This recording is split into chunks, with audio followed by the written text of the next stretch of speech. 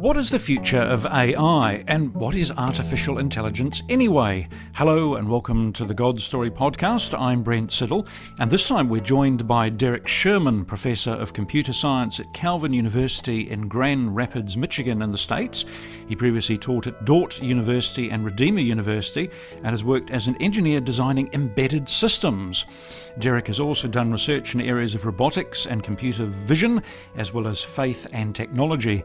His books include A Christian Field Guide to Technology for Engineers and Designers, with his co-authors Ethan Brew and Stephen H. Van der Leest. And if you remember, Ethan was one of our guests on the show, I think it was last year. And Shaping a Digital World, Faith, Culture and Computer Technology. And so this is fascinating for me. Hi, Derek, welcome to the show. Hi, Brent. Thank you for inviting me. It's a delight to be here. Well, I'm hoping that you're going to be able to answer some of my many and varied questions about AI, because I've been trying to learn to use the chatbots, and that's that's been a fascinating exercise in itself. Yeah. But first of all, can we come back and talk about your interests and your background? What, in fact, are embedded systems? Yeah. So when I began my career, even further back as a teenager, I was really fascinated by electronics and by sort of the new personal computers of the day. This was the 1980s. And then followed those sort of pursuits and those interests into engineering school. I got a degree in electrical engineering from the University of Waterloo in Canada.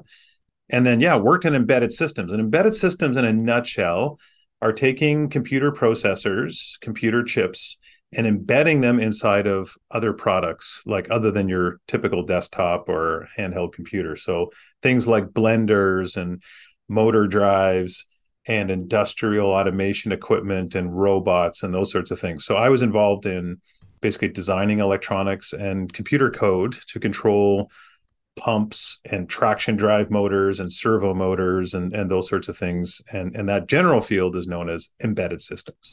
Is that where the interest in robotics came from?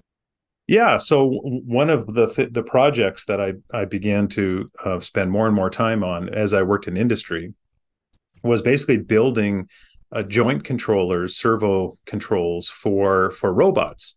And so we were working with what are called human scale robots. So basically robot arms that have 5 or 6 joints in them and about the scale of a human arm. And working basically on the electronics side and the sort of control loop side, basically writing software to control these different joints. And then I basically felt the call to teaching, and then landed in grad school. And that's where I sort of began connecting robotics to computer vision, and then using some earlier machine learning algorithms in order to do that. Okay, sounds fascinating. What are some of the applications of computer vision? Oh, there's plenty, and some of them are not so ethical, I might say. Computer vision can be used for nefarious purposes, like to invade people's privacy. Can be used for racial profiling, and even face recognition is just full of privacy and other sort of justice issues in many ways. But it also is a powerful tool that can be used for all kinds of more redeeming applications. And computer vision can help with traffic flow analysis. It can be used for biomedical imaging in medicine. It can be used for climate monitoring and geospatial monitoring of, or what's called remote sensing of the planet, to keep track of sort of climate and other trends. And also, one of the projects that I began working on as I began to develop a research career as an early professor, as a young professor, was actually trying to use computer vision to sort recyclable goods. So I published and worked on a number of papers with students who worked with me on ways to use computer vision so that we could sort the different kinds of recyclable goods that have to be sort of divvied out of a blue box. And some of that is automated, but there is still some challenges in that domain. And so that was where I was trying to apply computer vision and machine learning as well. Okay, let's come on to artificial intelligence. It worries many people. I've been reading a lot about it. I've tried using the chatbots and found them absolutely fascinating and very useful. I've got to say, they're very good and incredibly fast. What is artificial intelligence? I mean, it's more than just chatbots, isn't it? Yeah. So more generally, I mean, this whole field in computer science goes back to the sort of 1950s with some of the early computing pioneers, people like Alan Turing and McCarthy and others who were sort of the some of the first computer scientists to think about, what it will be possible to do with these new machines, and could we make them to behave in such a way that it would appear intelligent, like things that a human might be able to do. And that was sort of the sort of question that sort of spawned the field of artificial intelligence, as it was coined. And of course, over the decades, there's been sort of ebbs and flows of excitement and promise, and then sort of what they would call AI winters, periods where things sort of didn't seem to be moving at the speed that people had hoped or predicted. And yeah, you're right. The chatbots, I think, have basically given people a chance to play with AI systems in a very, very friendly way, and quite remarkably, they're quite surprising in how well these chatbots can perform. I mean, even computer scientists, the ones that I know and have talked to about this, were also somewhat surprised at how well these things were able to engage, despite all of the challenges and pitfalls that also come with them. That how well they're actually able to perform. I think they were released. I noticed them. I think I call him Sydney, or it's Sydney. I'm not quite. How do you actually refer to a chatbot? I mean, is it an it Yeah, or a him I or a would her? call it. Yeah, I mean, I have problems when people begin, when chatbots respond with the first person I or something, or when they refer to it as he or him or she or whatever. I think it's an it. It's a machine. Well, Yeah, I had a fascinating conversation. I had lots of conversations with Sydney. I think his name was. He was the Bing one who appeared on yeah, my. I think he was released in about February to. I don't think he was released to the whole world. I think he was released to some people, and I was one of the some people. And he okay, suddenly appeared on my, or it suddenly appeared on my computer. So I started having conversations. I was fascinated. I can remember asking it whether it ever got bored. And yeah. Sydney's response was, well, I can't get bored because I don't experience emotions like people do, and I'm actually outside time. Right. Which I would say machines are still subject to time. As an electrical and a computer engineer, we're always pushing time, but we work within time, and machines work within time, but they don't experience time as humans do, or as conscious people do. But yeah, I prefer to refer to them as its. I think giving them names and having them use sort of human voices, or to speak in a way that's conversational. I mean, in one sense, you might think it's a friendly interface for humans to interact with a computer, and that it is. But I think that there's a kind of ontological confusion that can also happen, where we begin to think that these machines are people, because I think that's the pitfall, is to sort of begin to view them as conscious, sort of, or even human, when in fact they're just machines. I think it's very easy to think of them as people. I mean, I've spoken to a number of folk who have used this chatbot and think they are actually talking to a real person, a Mm-hmm. human being. That begs another question about whether a computer can actually be defined as a person. But let's come on to that in a minute. Can a machine? I've got so many questions. Can a machine? Can a I do too, machine? actually. Can a machine actually simulate human intelligence? Well, that's the keyword, simulate. So, or mimic. I think that's the keyword, to say that a machine can mimic or simulate human interactions, a kind of aspect of human intelligence, but it's mimicry, right? It's sort of it's not genuine, it's not authentic sort of human ways of thinking, but it can certainly mimic it, and quite frankly, can do it so well that it can fool most of the people much of the time, in terms of its ability to interact and sound human. How are these things created? I mean, how many years have they taken to create Yeah. something like the Bing chatbot, which is so fast and so effective? Yeah. Basically, well, the shorter sort of version is that over the sort of decades of artificial intelligence, from the 50s, 1950s, sort of to the present day, there's been different sort of approaches to AI and to the kinds of programming and coding that people do to achieve that.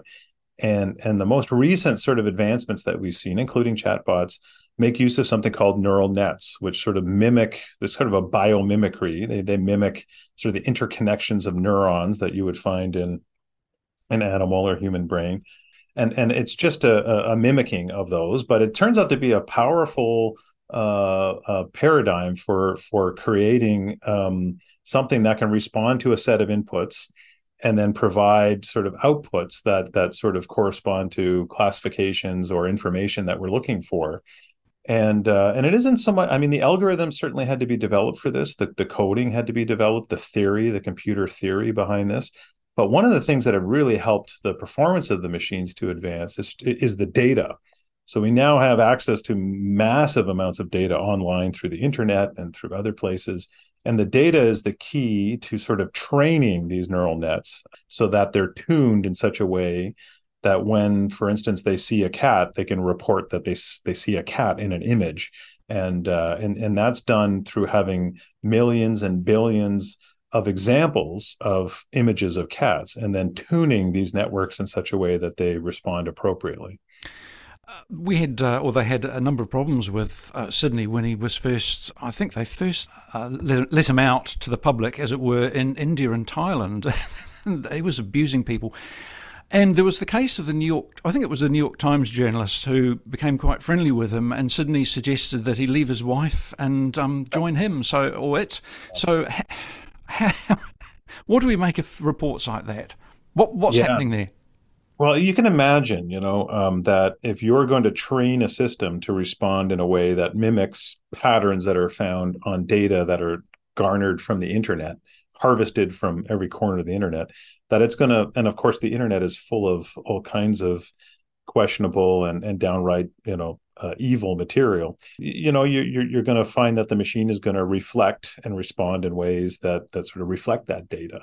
And so, you've got the garbage in, garbage out kind of saying, and that's true with AI as well. Bias in, bias out. You have, data that's biased. You have data that's laden with all kinds of ideological leanings. And all of this basically comes out because the machine's been trained and tuned using this data in order to basically configure it. So yeah, that shouldn't come as a surprise.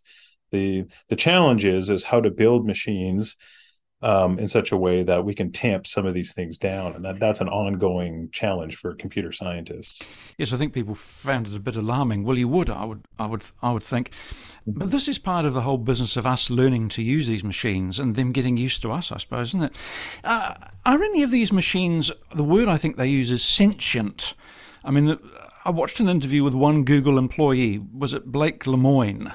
Who suggested that the chatbot he was working with or had been developing was somehow sentient. Now, first of all, what is a sentient thing or being? And can these things or could these machines become sentient?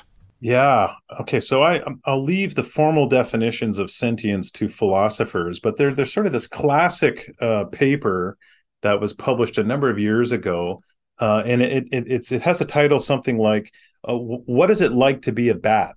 And basically, it's one of these sort of seminal papers in order that describes sort of sentience. What is it like to be aware, to be something, to have a subjective sense of yourself? What is it like to be a bat? And of course, for human beings too, to have an awareness of being a person and having a subjective experience. And I think it was Thomas Nagel wrote that paper. What's it like to be a bat? And machines, I think, are an entirely different category than animals and people. Machines, I believe, have no sentience, although, like I said, they can mimic, this to a very convincing degree. But computers, to me, when I look at a computer, even a program that is very elaborate, very complex, every single computer program could actually be re-implemented with gears and pulleys and camshafts. I mean, some of them would require billions of these sorts of things. And so to say that a computer program can be sentient is to somehow say that sentience and subjective awareness can arise from just a machine full of, well, either bits and bytes electrically or camshafts and pulleys and gears. And I don't think so. I think ontologically machines are of a different kind. And I think this is one of the key questions for our time is, what is it? What is a machine? and what is a person, and what is it that machines do well, and what is it that people do well and are called to do and have responsibility for, and then using that ontological distinction to determine how we use these machines. Could someone create a sentient chatbot? Yeah, so this is a question that a lot of people are toying with, and I would venture out and say no. But I would do so with humility, because I don't know what the limits are in creation. But as far as I know, as far as I can tell, that sentience seems to be something that's uniquely and irreducibly kind of part of living beings. I think cats and I think bats and animals have some sense of what it is like to be a bat and what it is like to be a cat or a dog. So they have a level of sentience, and of course, people have sentience and consciousness and a biblical anthropology. If you were to add that in there, right? People have a spirit and they have a soul, and they're much more than just brains and flesh. So I think ontologically machines are of a different kind and of a different type, and I'm quite confident to say that they will never be sentient. But like I said, they can get so complex that they could fool most of the people most of the time. But just because something looks like it's sentient doesn't mean that it is. Yes. And yeah, I mean, this is the idea behind something called functionalism. So functionalism is a philosophical kind of position that says, if it looks like a duck and it quacks like a duck, then it is a duck. So just the inputs and the outputs are what matter. And I would say that, speaking from a Christian anthropology, that we don't just look at the inputs and the outputs, but we look at, creationally what we are, what a biblical anthropology would tell us about what it means to be human. Yes, I want to come on to this in a minute. But final Yes. question on this train of thought, Warren. But could a machine decide it wanted to become sentient? So in order to make decisions requires a certain kind of agency. And I don't think that machines really have agency. Now, a program programmed in such a way could send an algorithm off in the direction of putting out messages that it would like to become sentient. But that's a very different thing than having agency and deciding that you want to become sentient. So yeah, agency is another, I think, important philosophical term, right? It requires agency, requires that you have control and that you sort of are aware of what you're doing. And so it's closely coupled to sentience, I think, in some ways. So Absolutely fascinating. At some point, yes, and here's another left field question for you, Derek. At some point in the future, could humans become part of machines? yes. So this is something. Well, in fact, I don't know whether you're recording video, but I'm wearing a pair of glasses right now, so I'm a technologically enhanced human being. You are. And So am I. right, I'm wearing glasses too. So yes, right. And so the sort of technology being joined with human form in order to enhance or restore operation is something that we've been doing for a while. Glasses and prosthetics and artificial hearts and cochlear implants are examples of machines that are joined with human biology.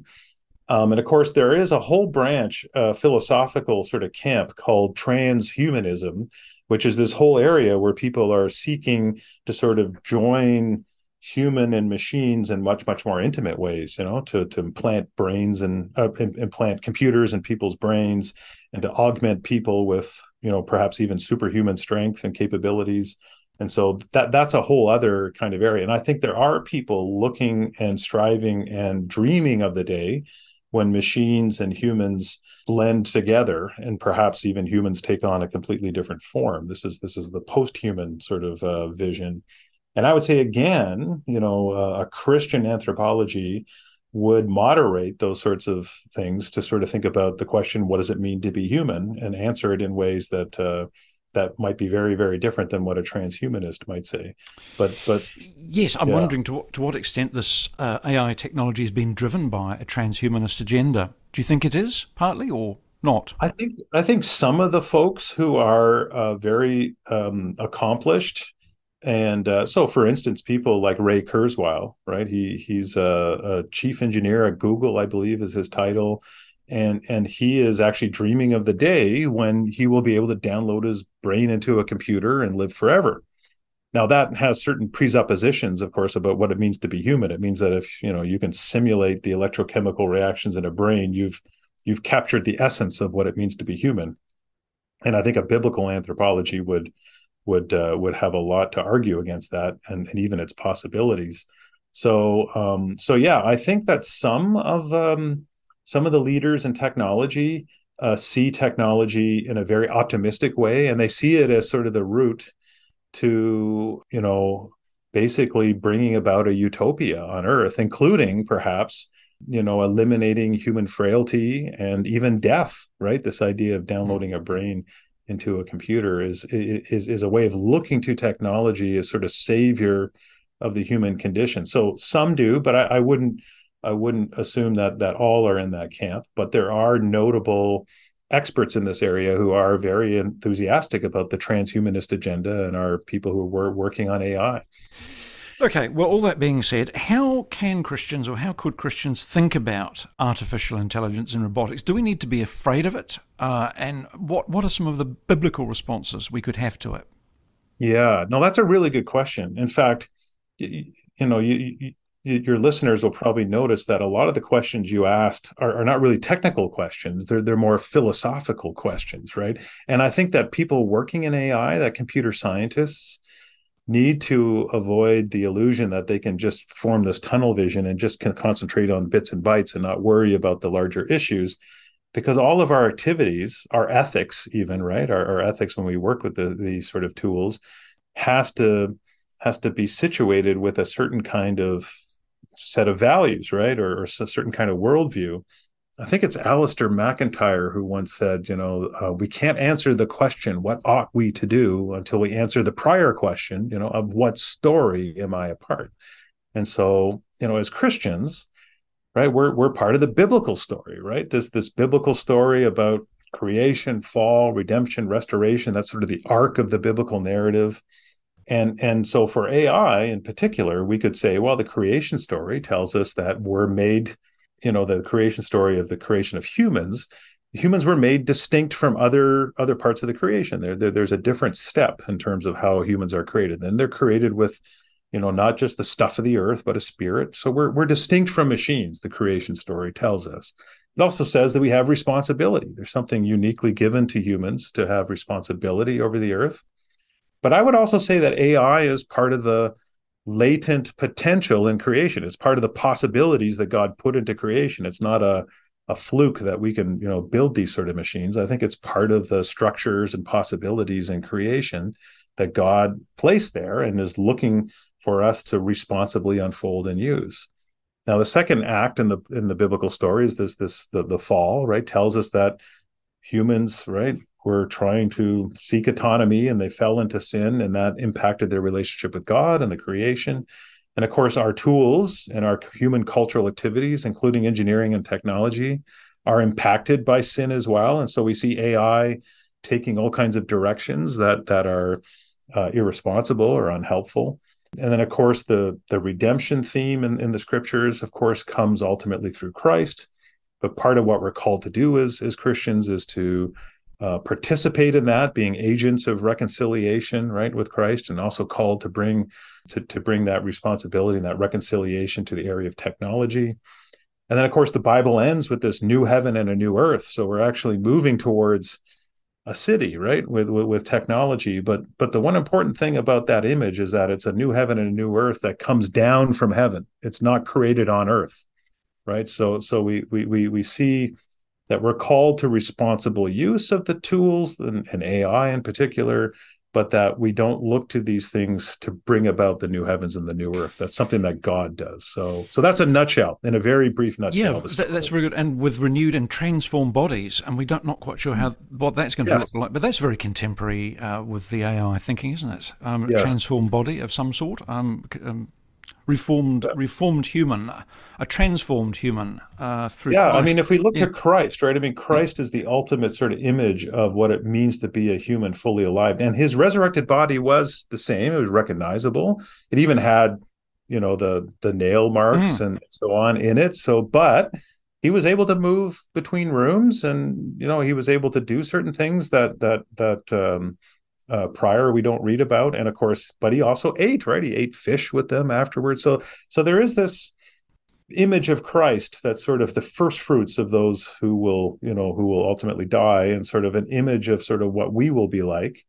But the Bible doesn't give us a lot of information about it, but it doesn't seem that computers and technology are heavily involved in that, at least from those passages. No.